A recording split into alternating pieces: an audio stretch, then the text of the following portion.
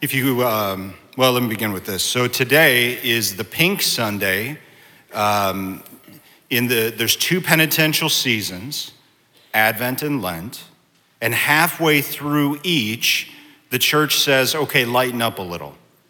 And so so during Advent, it's Gaudete Sunday, command, you rejoice. And in Lent, it's Laudate Sunday, Laudate, I think that's right. Again, it's another command form. You praise the Lord. And in both those Sundays, the priest is permitted, although it is not required, to wear a pink vestment. And I've been here for 3 years, and I've yet to acquire one. And it's not likely I will. Some men can pull it off. Some look like big strawberries.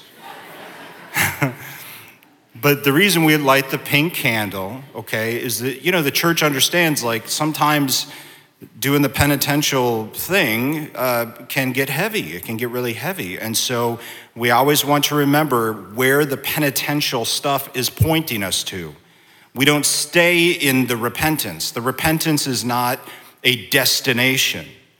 It's a temporary space to get to the celebration, right? We have to clear things away to receive what the feast is going to give us as it comes. So the two great penitential seasons lead up to the two greatest solemnities of the church.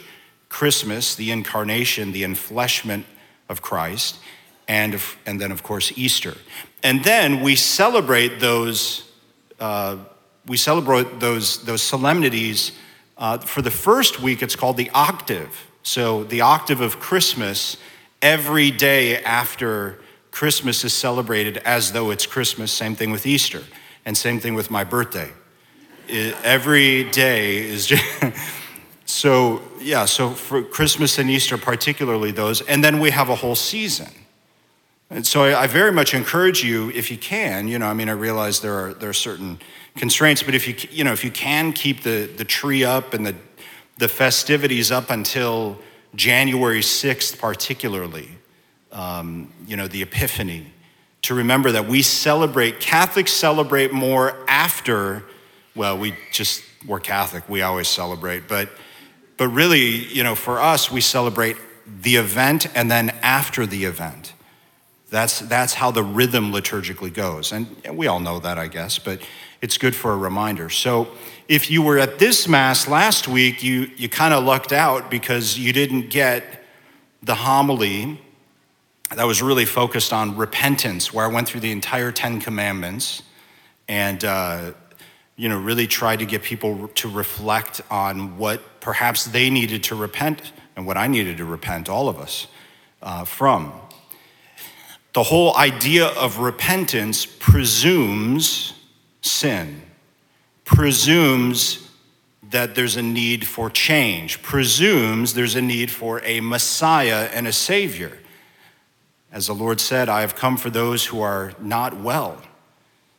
I've come for those who are sick, those in need of a physician, those who understand they lack something and they need me to make up for what they're lacking. Not just salvation, but really everything in life. Now, this can be a very difficult thing for us to look at, especially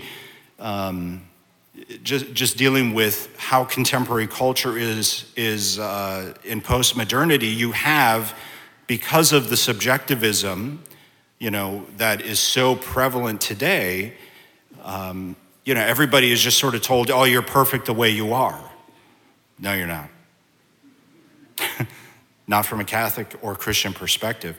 Immaculate Conception, I began my homily with, every single one of us is born defective. Please stand. What a way to end, the homily. There's the good news. But that's true. Every single one of us is born defective. The Jews believed it. The early Christians, only Catholics then, believed it. And even the Protestants believe it. And they believe it actually more severely than we do. But every human being is born with defects. So this idea that is sort of prevalent today that, oh, you're perfect, God created you the way you are, and so just live that way. No. God doesn't believe that. God has not revealed that to be true. In fact, quite the opposite. Quite the opposite. God has actually revealed that there is something very much lacking in every single one of us. And each one of us have certain defects. And that's actually good news. How is that good news? Well, it's good news because it leaves room for the Savior. It leaves room to be saved. It leaves room for eternal life.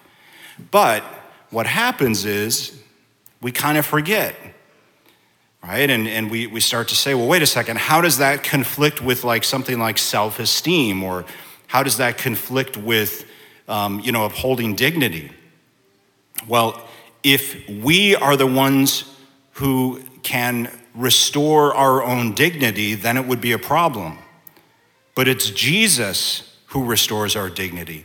It's Jesus, by virtue of his grace and his forgiveness and salvation, that gives us that sacramental dignity and assists us with our moral dignity as well through the operation of his grace. It's because of Jesus Christ. It's not because of ourselves. If we could do it ourselves, we wouldn't need Jesus. Then why in the world are we here? There's no reason to go to church. There's no reason to be Catholic, Christian, Jewish, none of it. None of it really matters if we can save ourselves. Which of course goes back to the sin of Adam and Eve. They wanted to be like God. And that's the sin we have today. People want to be able to create their own reality. This conflicts, very much so, with divine revelation, a God who has spoken objective truth into the world and has called us to live by that objective truth. And so every one of us, every single one of us have failed. Every single one of us will fail again. It's just part of life, is that we make bad decisions. A couple weeks ago, we did first confessions for our kids. And kids, I'm not going to ask you to identify yourselves because, we got to keep that between us, right? But children, I'm so proud of you. You did such a great job. You are so much better at confession than your parents. You don't even know. And I'm a professional. I can evaluate that. You're so good at it. And, there's a couple things I told the kids, and I want you to hear this, is the first thing I said to them is, I said, kids, you are not your sin. Your sin is separate from you, right? You have value and dignity and goodness, and sometimes we do bad things. We do things we shouldn't have done, and we have to say we're sorry. That's what this is. And I said, then the second thing I said was, I think people sometimes wonder, and it holds them back from going to confession. What does Father think? I got to tell this to another person. And I admit, it's a little awkward, actually, for everyone involved. And it can be an impediment for people to go. And so I told the kids, I said, look, when I was little, I had to take out the garbage. Actually, now that I'm big, I still have to take out the garbage. It's one of my chores. But I said, that's how I see confession. I'm taking out the garbage. We're taking out the garbage. The garbage isn't you, because you are wonderful and good. The garbage is bad decisions we made.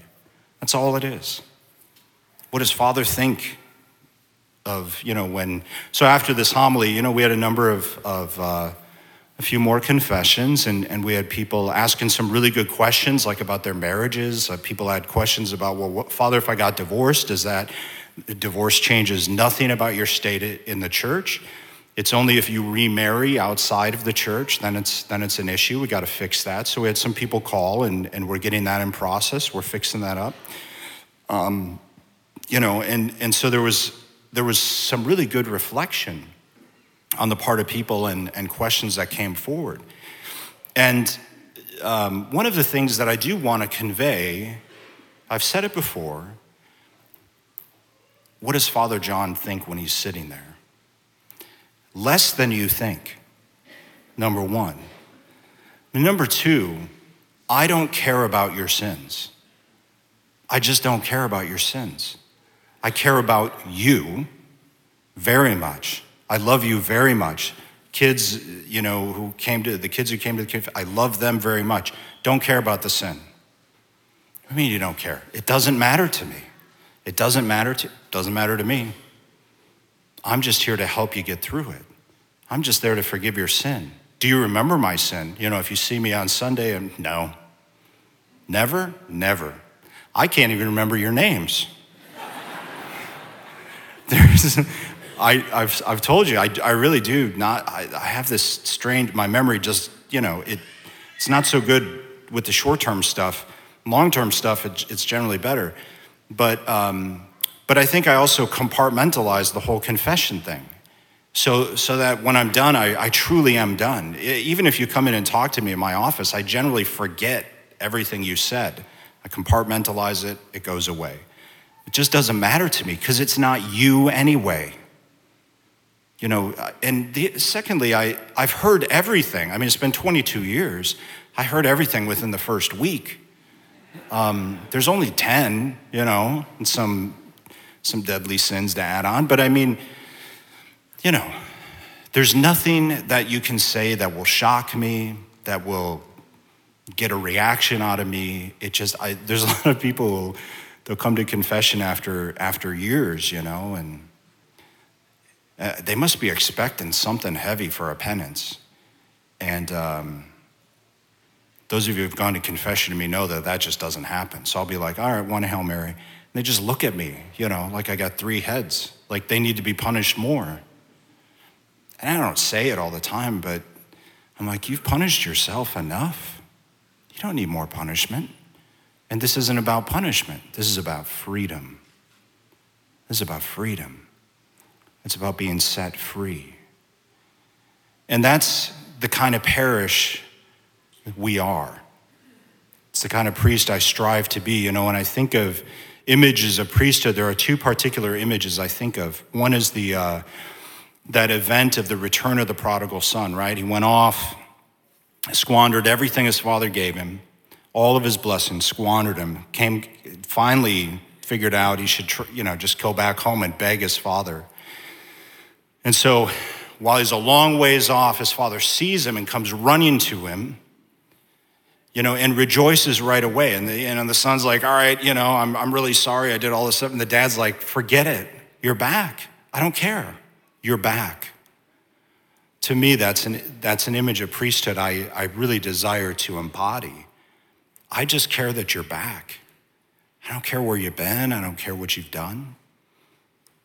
To the degree that I can help you through it, sure, but I care about you. I don't care about the choices we've made. The second image is the woman caught in adultery, which is really in some ways a horrible scene. These awful men drag this woman forward in front of Jesus, trying to get him to judge her. Well, they're using her, really to trying to trick Jesus. And, because one of the guys was caught with her, by the way. So he wasn't dragged in the middle. But Jesus says, he who is without sin cast the first stone, because she was supposed to be executed for this. And of course they all walk away because they're filthy. But it's the interaction with the woman that I think is such a wonderful image of priesthood.